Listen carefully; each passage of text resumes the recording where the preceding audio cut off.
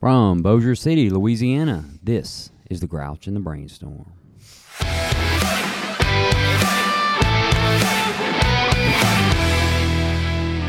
Episode 18. Welcome back to the Grouch and the Brainstorm. I'm Mike, and here tonight with me is I have Matt. Hey. I have Ben. What's up? Hayden. Hey. And Jill. Hey, guys. And we're here to talk about Step 5. Or anything you want to talk about. How about that? So we've been leading into Step 5 for the past at least 2 episodes where we've talked about integrity. Matt's our integrity champion. Evidently. Talked about integrity, and then we talked about, what was that other one we talked about it leading into it? We had integrity, and we had... Why are you making me think? What was the one before integrity? Selfishness. Selfishness. Yes, thank you. Thank you, Ben. See, we don't come prepared to this thing.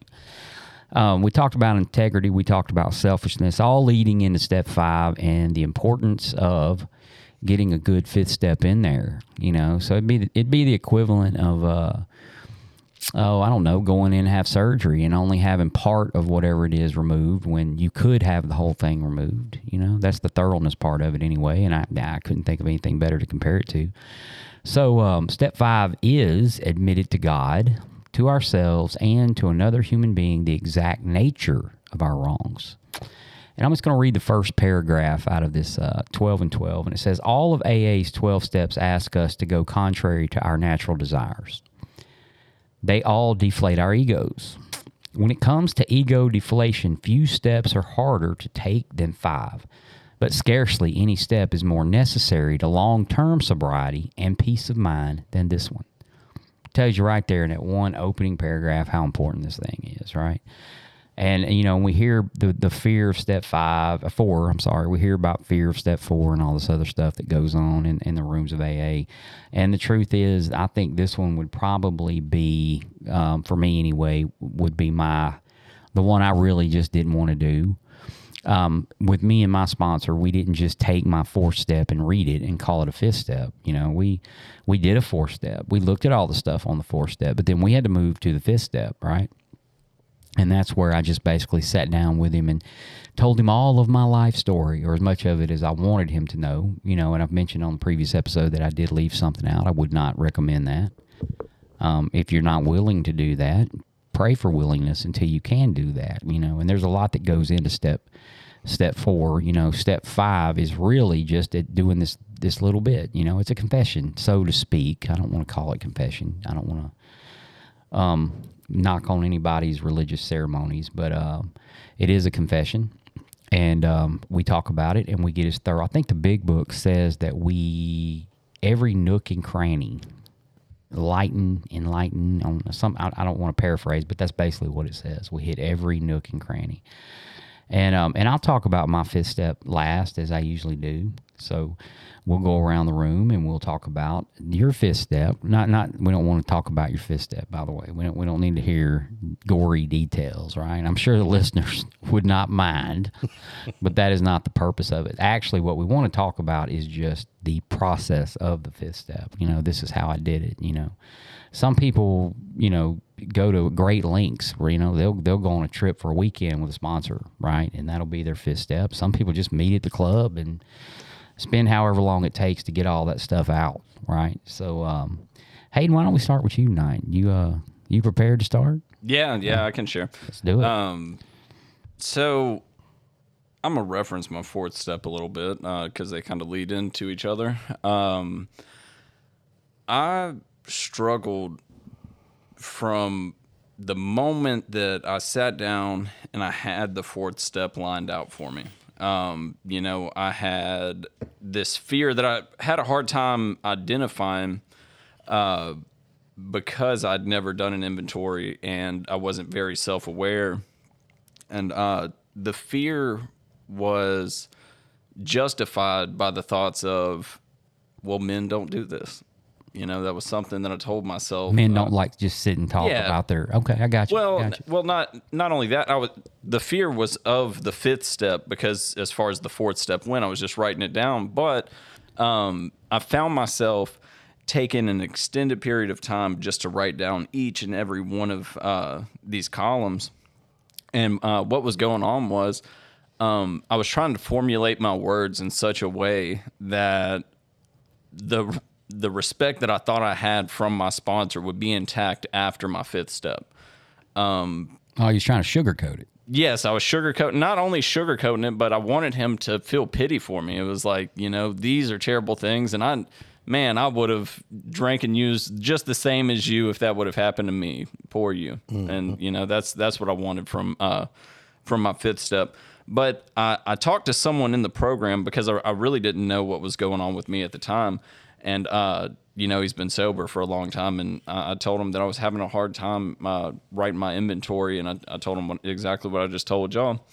And he said, man, it's because you're full of crap. You know all of these things to be true. So why are you having a hard time writing them down?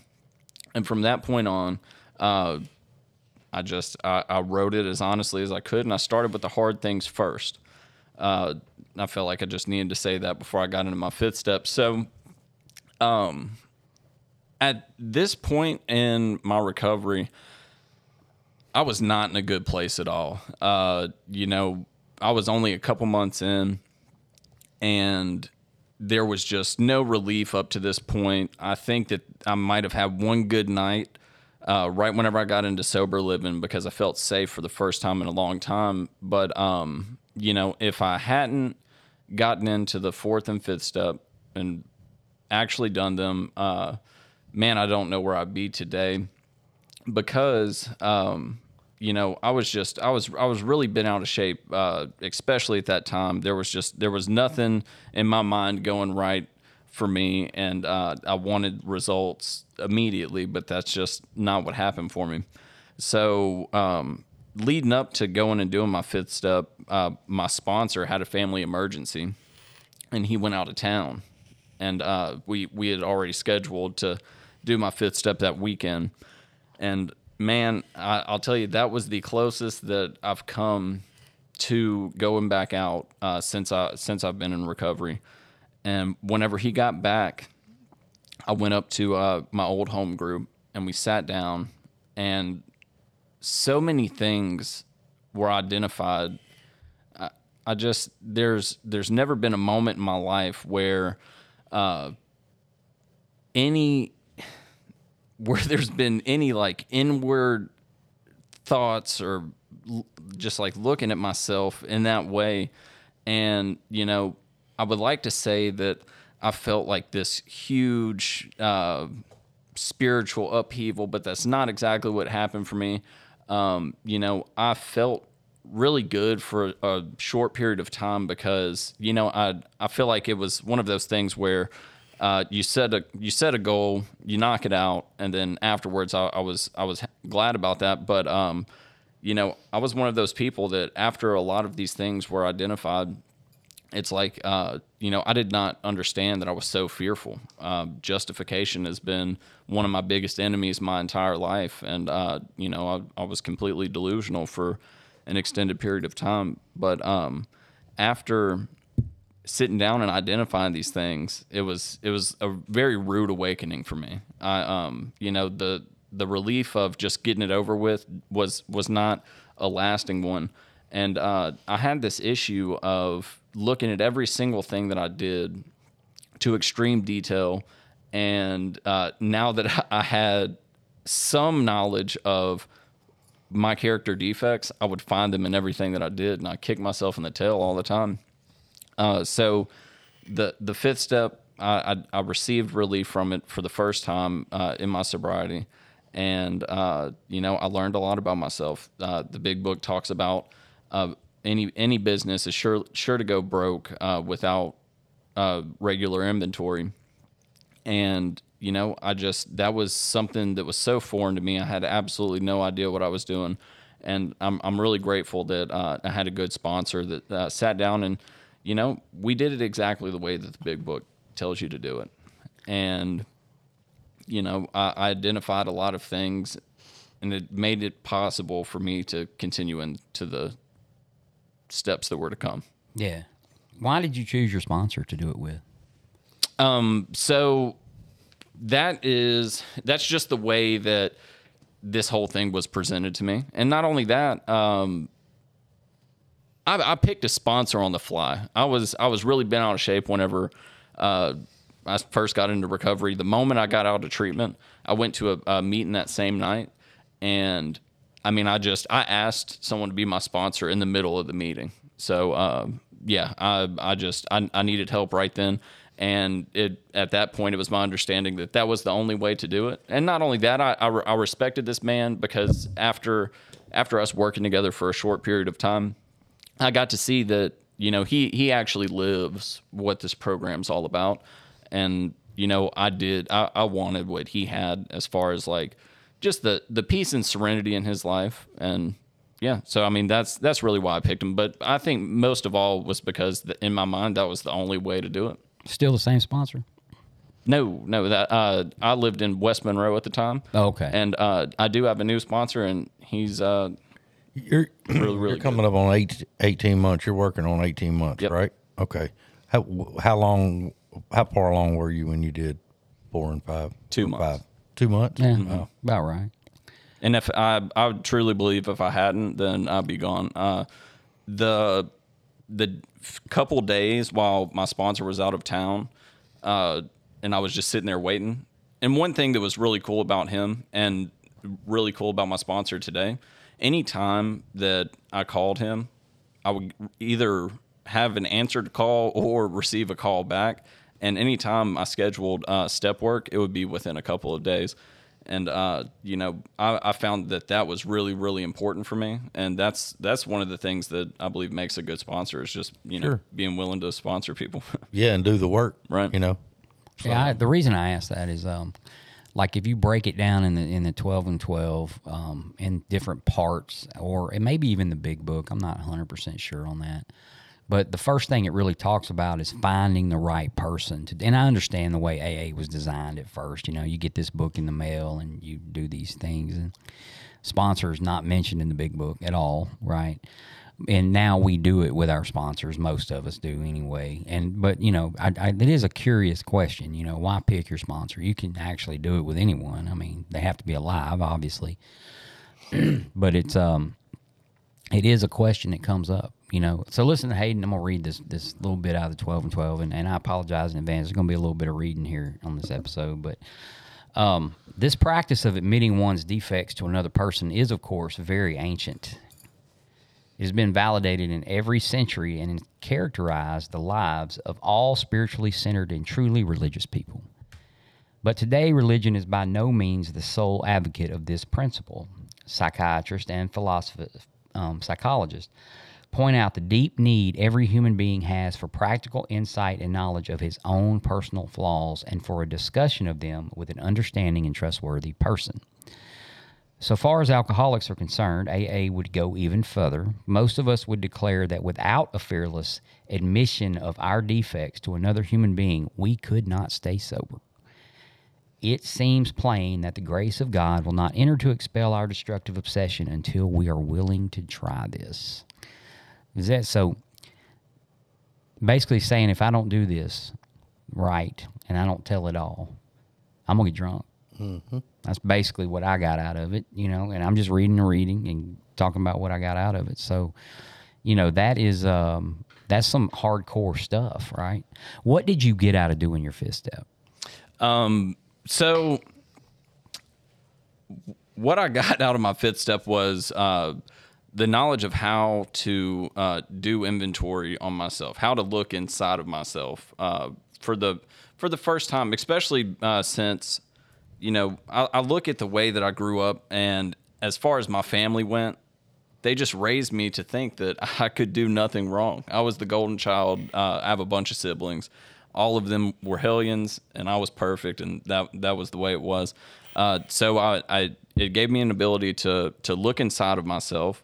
You know, it gave me just a small window of relief to where I could continue to work the coming steps. And, you know, it also taught me a lesson about honesty, because the anxiety that I had going into my fifth step, you know, before I ever even had like a true fourth step down, you know, I'd read the big book. I'd read parts of the 12 and 12, and in my mind, I knew if I didn't do it properly, then I was going and getting messed up again. So after speaking with my buddy Chris and everything, I was just honest, and all of the things that I was scared of just didn't happen. So it made it to where I was a bit more comfortable with opening up with someone else. And back to what you were saying about the, doing a fifth step with your sponsor.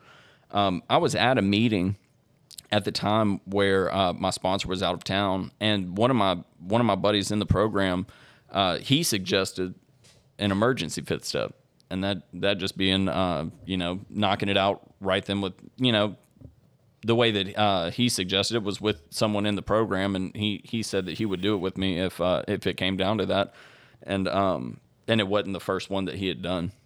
So I've seen where that's happened. It wasn't a sponsor and sponsee knocking off fifth step. I've done it. I've had someone, I didn't sponsor, but basically at a I believe it was a noon Sunday meeting many years ago. But they approached me after the meeting and said, "Can you do my fifth step with me?" And I said, "Sure. When you want to do it?" Today. And I was right now? No, actually, I said, "Well, I have. I don't remember what I had to do back then. I think I had to drive to West Monroe and back to Bossier in order to do this. But we met at 3:00 and stayed up there till about 6, and did his fifth step. I haven't seen him since. I don't know. Couldn't tell you. I don't even remember his name.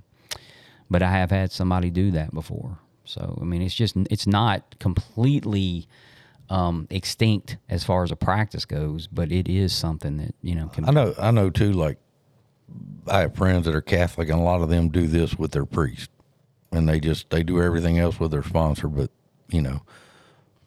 so it doesn't specify a sponsor in the step, but... And I'll say, from my experience, I find it very beneficial. And I wouldn't suggest anything that I hadn't done. So I don't suggest that particularly because one reason that it was really beneficial for me was I was fearful that my first sponsor was old, and I just, in my mind, this man, there's no way that he had experienced any of the things that I had, and to the contrary, that just wasn't the case. And him having that experience and the feedback that I received from him, I don't know if I would have gotten the same experience that I had with someone outside of the program, or just anyone else. Like, I think doing it with your sponsor, though, you're doing everything else. This is a growth deal, and so they know what's going on. Like they're aware of your stuff too. So, and if you're at this point with your sponsor and you can't trust him, probably need to have another sponsor and maybe start back over with that process. I don't ask questions. If somebody comes to me and says, "Hey, do you want to do a fifth step?" Right, I'm not going to ask any questions. I'm just going to make myself available and say, "Sure." There might be something going on that that isn't any of my business, right? But yeah, I would think that the trust, is one of the things I got out of my fifth step is, for some reason, I felt like after I did it, it went from me saying, y'all to us, I felt a part of. Mm-hmm. Does that kind of... Like an initiation or something? Yeah, like a rite to passage or something. Absolutely. Like I've shared a beer with my old man. Yeah. Like after that, it was no longer, when people come in the club and they were like, "Where do I get this slip signed?" "Oh, they sign them right over there." You know? And then it became like, "We sign them right here." That's good. It sort of is like a rite of passage, I guess, and you see people, they 1, 2, and 3 so much and go out, and, that seems to be 4 and 5 is where the rubber meets the road, Yeah, and it's funny you say that because one of my buddies, after, because he would check in on me all the time, he'd be like, "Man, you done it yet? You done it yet?" And whenever I did, he was like, "Welcome to Alcoholics Anonymous." Yeah. Well, so, man, I'm going to try to keep my reading to a minimum, but we can relate our experiences so much to some of the stuff in the 12 and 12. And it says, we shall get rid of that terrible sense of isolation we've always had, right? That is one of the fifth step, for lack of a better term, promises, right? And it is almost. It's like once I do it, I have become part of instead of being. Ben may not remember this, but I remember when he did step 5, he texted me, "Your boy just knocked out step 5." And I was more excited for him than I was when I did mine. I was like, that's awesome, man. We'd been talking about it for so long, and I mean, I'd ask you stuff, and then you'd tell me to ask Cal about it. But That's kind of my go-to. Go ask your Yeah. sponsor. I got no comment. So, Ben, what you got on step 5? man, like Matt was talking about, I did it with my sponsor just because, I mean, I've trusted him up to this point, and I was going to carry on with him through the rest of the 12 steps, so why not go ahead and do it with him? But yeah, I don't know, I'm having trouble coming off of work right now. How was it with you, man? Your personality is very quiet. Like me, I never shut up, but you're more of a quiet guy. You keep things to yourself. How was that with you sitting down? Well, I mean, it was very nerve wracking when I went in and sat down and did it with him. But here, let's talk about 4, just to lead into it a little bit, because I physically could not start writing for like 3 weeks. I knew what I didn't want to be on that paper, and I didn't want to put it down because I didn't want it to be real, I guess. And then once I did that, that was kind of allowed me to take a breath and relax a little bit. But then when I went, I mean, my hands were shaking driving up to the Koala Club. Like, my knees got weak walking in, and I sat there and shook and sweated, and we talked about all this stuff. And like, the second thing that came out of my mouth was one of the things I didn't really want to talk about, and then we talked about it all. But after we got through the tough stuff, I was able to relax. When I walked out of there, I felt like I'd done lost 100 pounds and I could breathe again. I don't know, man. It was crazy because for so long, and I want to update this 5th step just so everybody knows that I've been drinking longer than I thought I had. And I told Matt this the other day because I seen an Instagram reel saying, "Hey, these songs are 20 years old today or this year or whatever." And I was like, hold up, wait. That means, like, if I started listening to those, Jesus Christ, I probably started drinking when I was like 5, 6, or 7. 2. Like, and I'm doing tequila shots too, like not just one. Like, I did a couple of them or whatever, and I'm a child doing this shit. So I don't know, man. It's to hold on to stuff for that long. I mean, because my step 5 or 4 and 5 went all the way back as far as I could remember, because I didn't want to leave anything out, and I wanted it to be as good as I could the first time.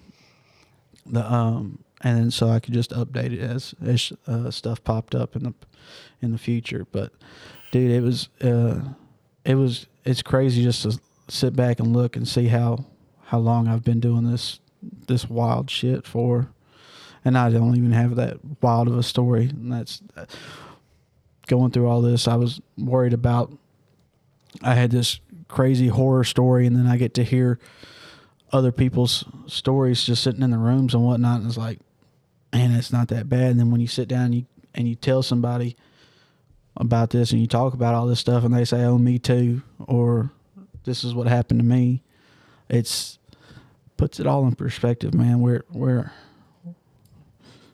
ain't nobody better or worse than anybody else out there. So, How long did it take you? how long did it take me to go through it with my sponsor? Yeah. Or I think we knocked it out in an hour, a little over an hour. Okay. And you did it up at the club? Yeah. How long did it take you, Hayden? So this kind of opens up another question for everybody else at the table. But so my first 5th step took me probably about 2 hours. I mean, I had a lot of crap, and I feel like I put a lot of stuff on there that wasn't really that important. I mean, stuff that I hadn't thought about my entire life, and then it's just like I'm trying to pick my brain for every little thing. And anyways, we went through a lot of stuff that I don't think was necessary. But my second fifth step probably took like an hour, maybe a little bit less. But that leads to this question. I did 2 fifth steps within a year, within my first year. And the main reason behind that was I did my first one with my first sponsor, and I did my second one with my second sponsor. And, whenever I picked up a new sponsor with having less than a year of sobriety, we just went through the steps again. Yeah. There was really no specific reason as to why. But I will say I'm a good alcoholic because I had accumulated some resentments in sobriety. I not properly executing the 10th step. And, and not only that, I accumulated quite a few resentments in a very short period of time, and that was a 10th step problem. We'll talk about that at a later podcast, but that's definitely what it was. Well, if you hadn't made it to the 10th step, I had. Can't really blame the 10th step. I had, but I just wasn't doing it properly. I get it. So you did 2 fifth steps within a year. Yes. Okay. I did the same. Where did you do them at? Just real quick. What location? Okay. So shout out to New Freedom, West Monroe. That was where I did my first one, and my second one I did it at my sponsor's house in Halton.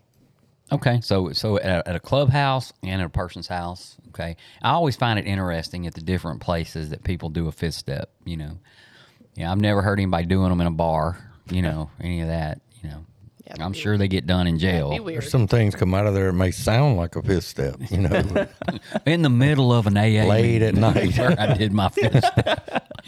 the noon meeting. Wasn't a dry eye in the house once the cops came and got me.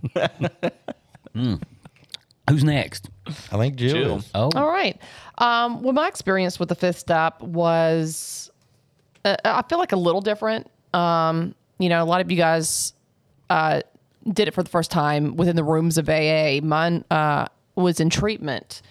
And we did steps 1 through 5 there. So when you're graduating the program, you get a temporary sponsor and you work the steps. I mean, you go through step 5. And so I like vaguely remember, I don't remember anything about the fifth step other than I just remembered not too long ago who I did it with. But it was like the McDonald's in Monroe. And so it didn't leave this huge impression on me, nor did I feel as if something grand or spiritual happened. And the thing was, every woman before me came back was like, oh my God, it was so wonderful. Oh, the weight of the world is off my shoulders. I mean, I was like, wow, And so I did mine. I was like, but why don't I feel? Well, Jill, the great? Hamburglar will never be the same. I'm picturing Jill in the kids' playground with somebody else just sitting there with kids like a little kid throws a ball and hits her in the head. Yeah, I don't we know were why. outside on a bench, but anyway, Okay. I didn't have that. I mean, I felt nothing, and so I just came back, and I was like, and I remember feeling I did something wrong. I didn't do it right. Yeah, and I had that feeling pretty much everything that I did in early sobriety, but just because, and I don't know if they were all being, honest or just saying like what the person in front of them said, but I don't do that. So I just was like, When I left treatment, I got my first sponsor, and she didn't last terribly long because we did steps 6, 7, 8, 9, 10, 11, 12 in the car from Delhi to Monroe. And she's like, okay, you're done. And I just remember thinking, damn. Yeah, all the girls that are living in the halfway house, I mean, they're like taking months and doing all kinds of stuff. So I immediately felt like something was odd. You overachiever, you. Which she literally, it was like, okay, done. And it wasn't even in depth. It was, I don't know, looking back on it, that was so random. Like, That's what the your hell? first fifth step? Yes. Okay. So, I get back to the halfway house and they're all like, yeah, and so at that point, they're like, you need to find another sponsor. Like, this is, and what's even, what's interesting is her mother was ran the halfway house I lived in. And she even told me not to use her daughter. And so, but I just thought she was really cool. So anyway, I ended up, they were like, you need to find a new sponsor. And I can't remember when this was, but this was probably around month 5 or 6 or something. But I was on the lookout, and I had my eye on one woman. She was always happy. I knew that she was a minister. I also knew she was a professional counselor and that she had over 20 years sober. I mean, I wanted all the shit. Like, you need to be qualified to help me. And I thought she was just the person to do so. And so I asked her, and then she took me through the steps. She actually took me through the steps twice in my first, 5 years or so. But she was amazing. And we did the steps slow, actually really slow, because I started procrastinating, and, there was a guy and blah, blah, blah. I want to say that going through my 5th step was incredibly interesting, because I never had the insight to realize that I had a part in any of this. And I mean, probably like a lot of people do. And so having to figure that out was like, huh? I mean, and they just really had to explain it to me over and over and over again, because I didn't know that was a thing. And so that took me a while to actually comprehend, because I was so just like, they did it, they pissed me off, and that's why I hate them or whatever. I didn't talk like a robot then, but anyway. When did that change? At what point in recovery? They pissed me off. Because I ran across a couple that did, and I just thought maybe it was a fraternity thing. Happened just now. It's just I mean, revelation. just stuff just happens, shit. 5th step promise. Right. So anyway, she was able to guide me through that, because I needed guidance on that. Like, even while we were going, through it, and like a lot of you guys say, there was one thing I was going to take to my grave, for sure, hands down. And I finally told her my second go around, and she was just like, so? I mean, she didn't say that, but that's kind of the attitude I picked up. I was like, damn, okay. Oh, I'll be damned. And I haven't even thought about it since. It was kind of a great thing to get that off my chest. But, what it did was just, I gained a lot of insight into me and my motives. I realized that I was a selfish asshole, which I wouldn't have told you I was selfish, because, like I said, I did kind things and I loved people, but there probably was some type of what do I get in return for stuff? And it wasn't exactly pure. But to learn how I was dishonest with myself and how selfish I was and how much fear controlled my life was outstanding, to be honest with you, because I just never thought those were things. And by learning all of that, I could change, I could get, of course, move through the other steps, ask those to be removed and all, and learn how to do life without all those defects of character. But thank God for that, for the 5th step. That's crucial. It really is. And, yeah, I mean, that last time with Marla, she looked at me and said, "You're a brat." And I got a resentment for that. I remember I was pissed. I was like, bitch, what? Wait, what? Me, a brat? I was absolutely a brat. But no one ever told me that to my face. She was nice that first time around, but that second time around, she got me. And so, that's my experience with the fifth step. I've taken a lot of women through it. There's a majority of women that have not called me afterwards. I had the same problem. Yeah. I mean, we'll be going like, Ditto. so we're going, everything's going great. Did that fifth step, crickets. And so, but yeah, I mean, there's something that's really interesting that I've learned that is something I do when I go through the steps every single time. And it starts happening during the fifth step, the fourth step, the fifth step is I'm focusing so much on, my motives under, all these fears and resentments and everything that it's almost like my character defects come out to play, like in a very rude way. I get into fear all of a sudden again. I start, I feel like I'm going crazy at that point. It's really weird. I've done it every single time I've gone through the steps. And then, you move into 6 and 7. And then that's when all that crazy gets, kind of taken away, which is, super cool. But I don't know if have you guys ever experienced that? It's almost like they come back because you're focusing so much on them. Your character defect? Yeah. Yeah. Well, and man, I hate to spoil a future episode, but none of my character defects when I got to 6, none of my character defects disappeared. Matter of fact, they were more or less glaring. Okay, so I don't mean it like that. Oh, okay. You mean over time? So Yeah, but I mean, if that's what I was saying, they're glaring at that point when I went in. I mean, to the point of like, I can't. This is obnoxious.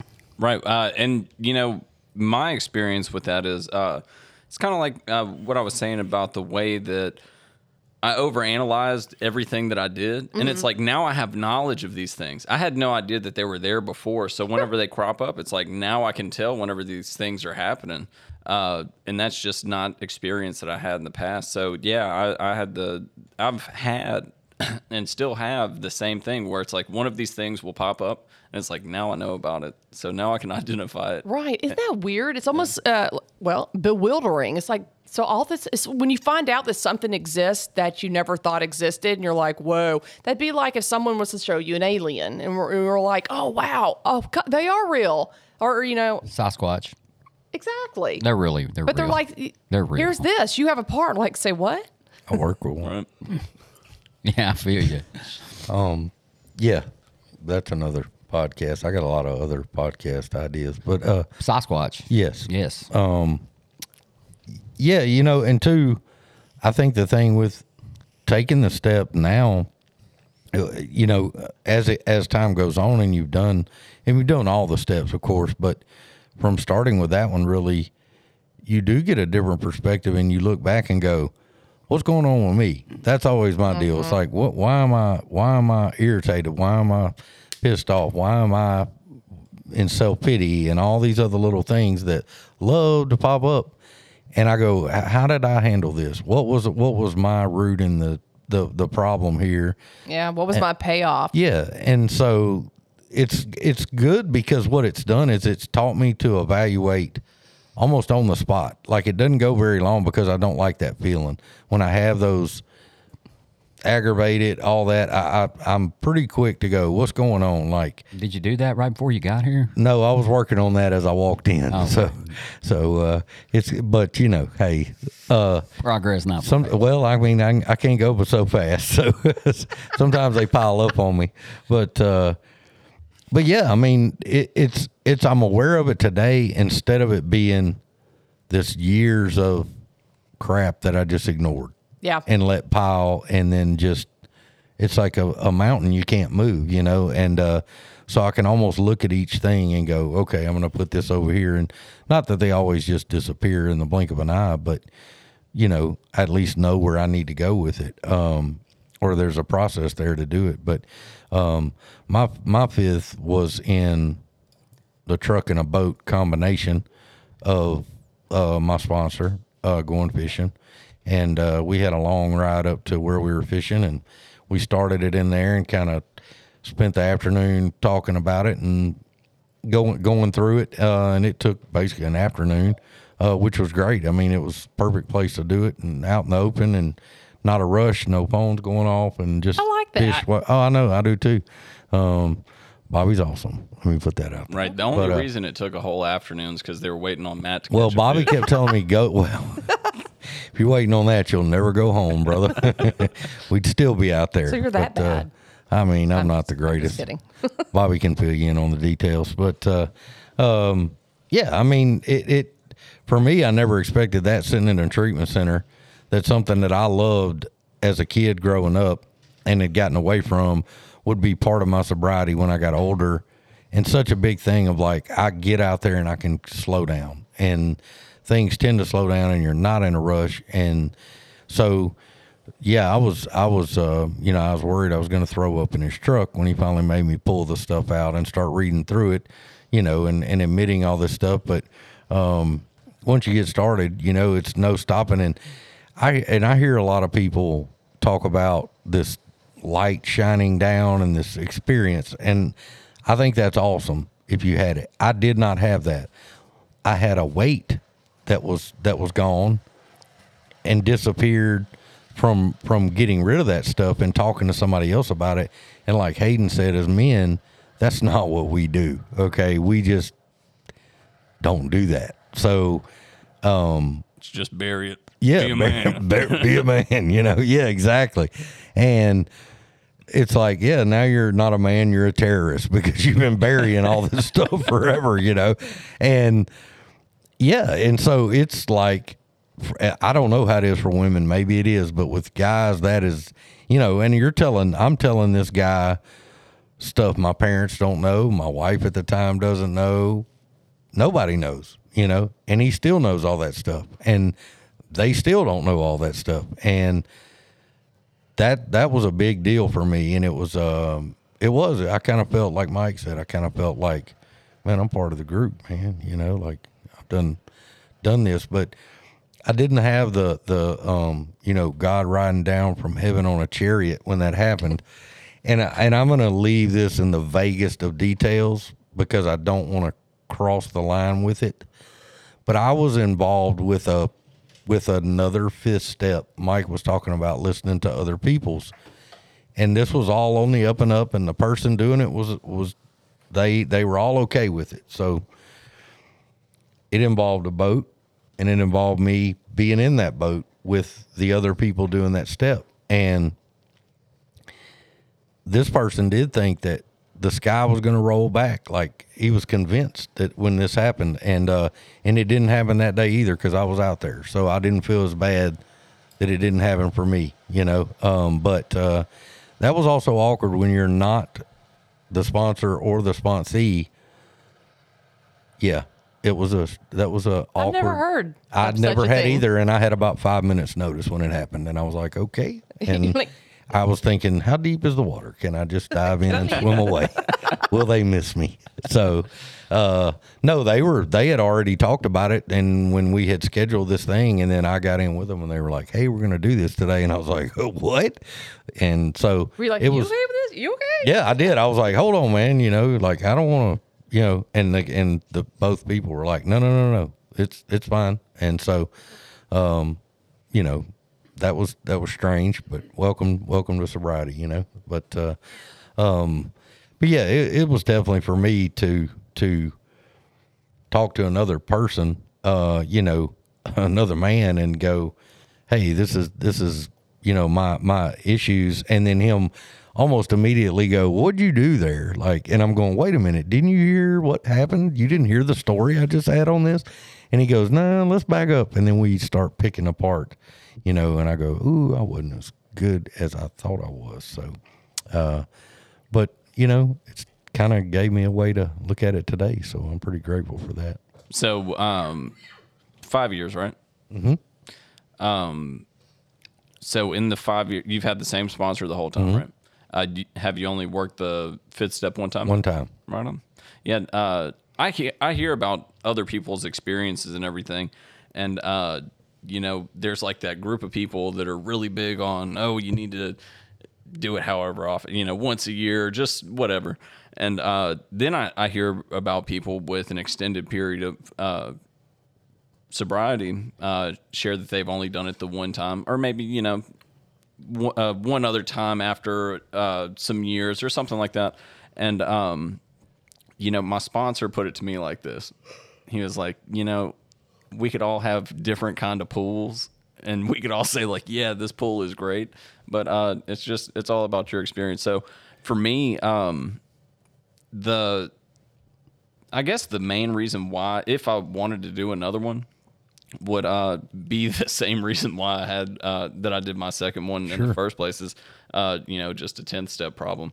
And anyways, yeah, that's and I think I think too, and we're talking about all these steps, and what's important is and y'all know me, but I am by no means the perfect example of how human beings should live and act, okay? And I go through life every day that way. So all these steps, there's a step there to work with an issue that you have in life. And I don't necessarily sit down and write out a 5th step, but I've got in the truck. I've joked about this before. I've got in the truck with my sponsor to go on a fishing trip out of the blue. And he just looks over at me and says, "You got a defect." And he starts in on that. And I'm like, wait a minute, what are we doing here?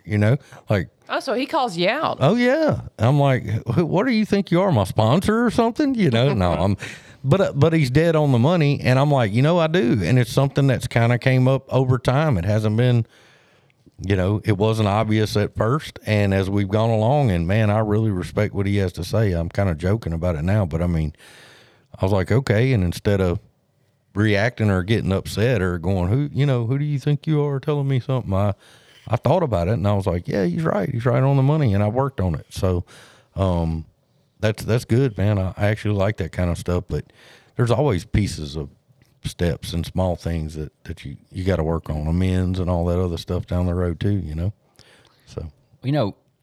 So we talked a little bit earlier about some of the stuff we get from doing the 5th step.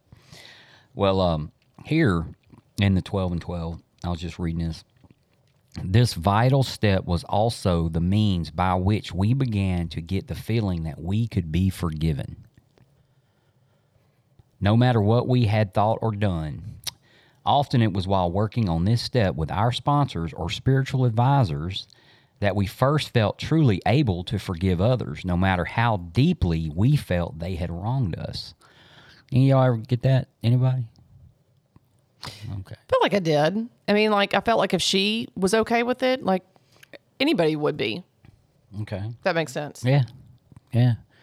I the more on becoming a part of AA right here in this 5th step, right? When we reached AA for the first time in our lives, stood among people who seemed to understand.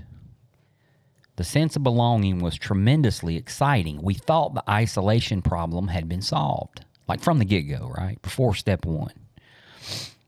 But we soon discovered that while we weren't alone anymore in a social sense, we still suffered many of the old pangs of anxious apartness. Until we had talked with complete candor of our conflicts and had listened to someone else do the same thing, we still didn't belong. Step 5 was the answer. It was the beginning of true kinship with man and God. Does that make sense? Yeah. It goes to speak back to where this is where I become a part of. I'm sure, results may vary, but this is, for me, it was the step where I became a part of. Matter of fact, I think service work was when I started doing service work, probably right after step 5. And somewhere in there is whenever I actually started taking people's invitations to go do stuff. My sponsor and my grand sponsor asked me every week to go golfing. And for the first year, maybe 8 months, whatever it was, I don't remember, but I wouldn't go.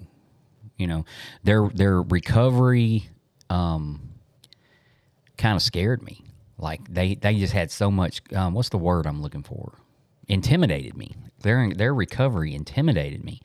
They were a lot older than I was, so in my head, I'm thinking they're a lot wiser than I am. And, and then they want to go play golf, and I'm not, I'm not a good golfer. And so I'm thinking I'm going to hold the game up. All they're going to talk about is recovery.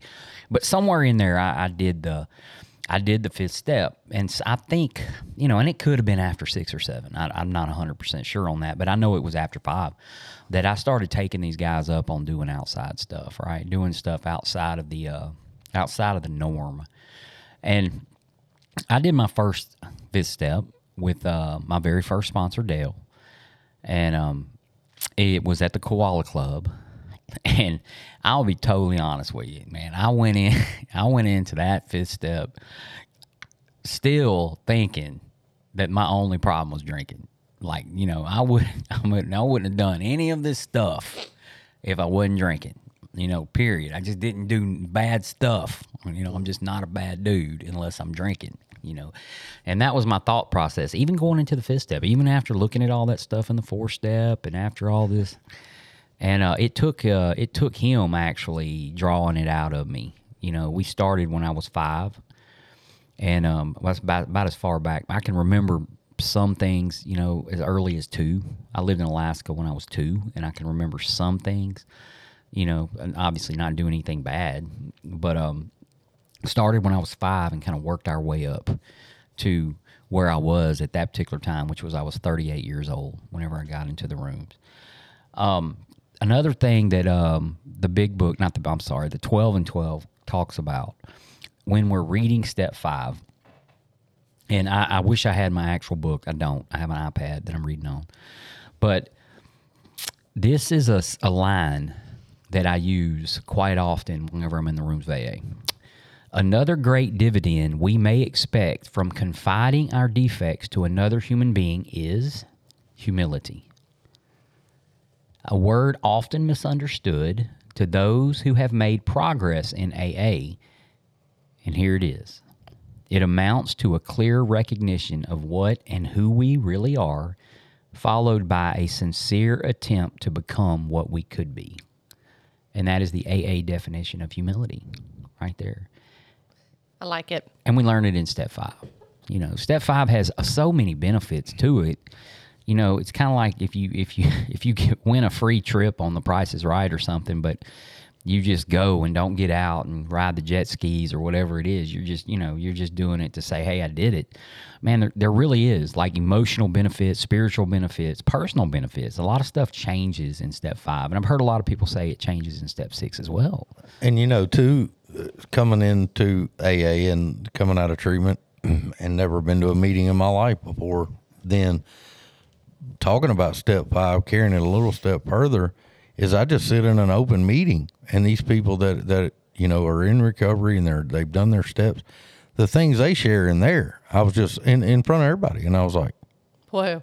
what did he say? I was like, did y'all hear that? And then I realized what got me was I realized they had done these things, they recognized them, they had dealt with it, and they had moved on, and they were okay. And that was the biggest thing for me when I first came in, was going, how are all these people like this open about everything? Like I would never tell that, or I would never say I did, Yeah, and that's exactly like once you do that, you're like, oh, well, I can talk about these things too. Yeah, it sort of breaks the ice, Yeah, Because at first I was like, man, that's some weird. I always pick on Randy T, but Randy was great. I loved him sharing when I first came in. Yeah, I mean, he was great because he was so funny, but he would get to the point, and it's like, man, and then it was funny on top of that, and I'm just like, how is this dude like alive? Like he did all this stuff, and he's just the most, mild-mannered guy. But it's like, man, I love hearing him talk. Oh, I do, man. He's awesome. Well, I'm gonna tell you, when I first got to the club, quick story, I was sitting across from, I was sitting right in the middle, across from where the chairman sits every day, right? And for those in other cities, we just have a chairman. We don't have a moderator. We just have one person at the table. And I sat directly across, and the chip guy would sit to the right. And the chip guy, the guy who passed out the chips, would always, I felt like he was staring at me. It's almost like that, that picture of Jesus in your grandma's house that the eyes move and no matter where you go, it's looking at you. I felt like he was looking at me at all like intervals of my moving around. And So I was getting freaked out, you know. And later we would become friends, and he just recently passed away, about maybe a year ago. But the Chip guy. So anyway, I moved up to this chair that I sit in now. Just happened to be Randy was sitting in the same chair he's been sitting in for 20 years. I just happened to be sitting by Randy, and I remember him starting off the conversation with me. You know, hey, what's going on, man? You know, what brings you in here? And as we would go through the years, the 7.5 years I sat at that chair, that's how that we would talk.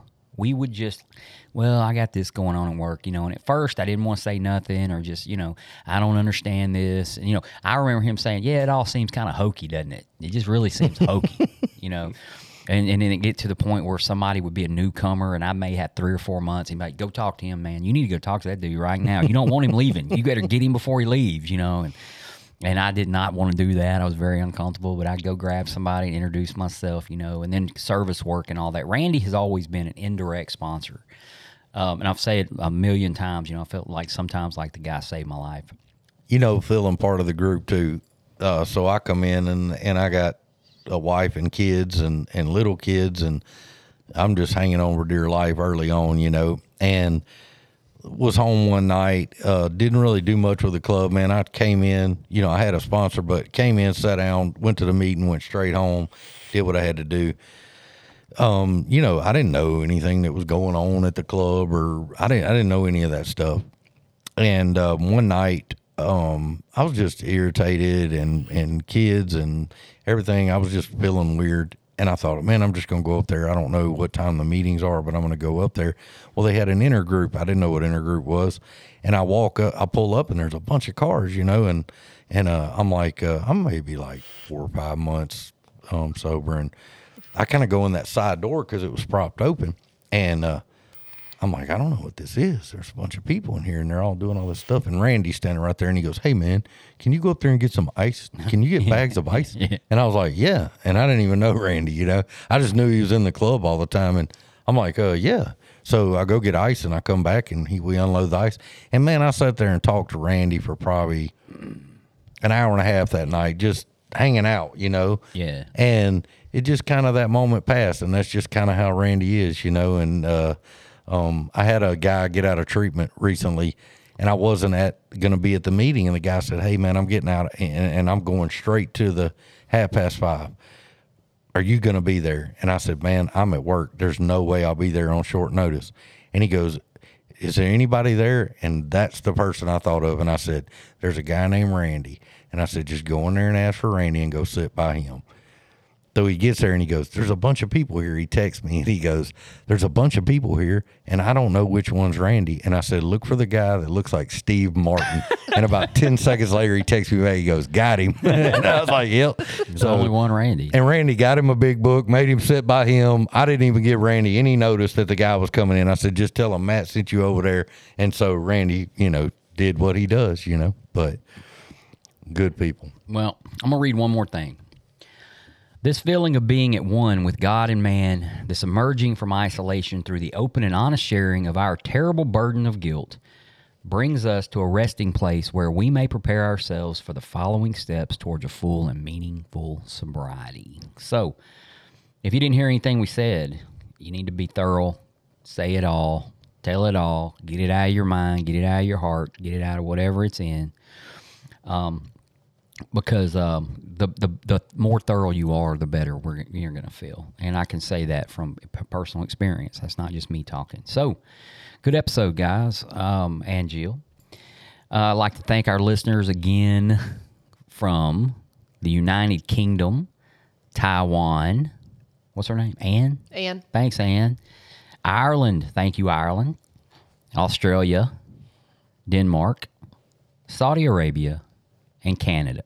So far, we're still at the same amount of countries as we were on the last time we updated that. But I really do like to mention the other countries that listen to us. And we got a couple of shout outs here. I got to find them. But we haven't gotten any emails lately. Sure would like to get some as soon as possible.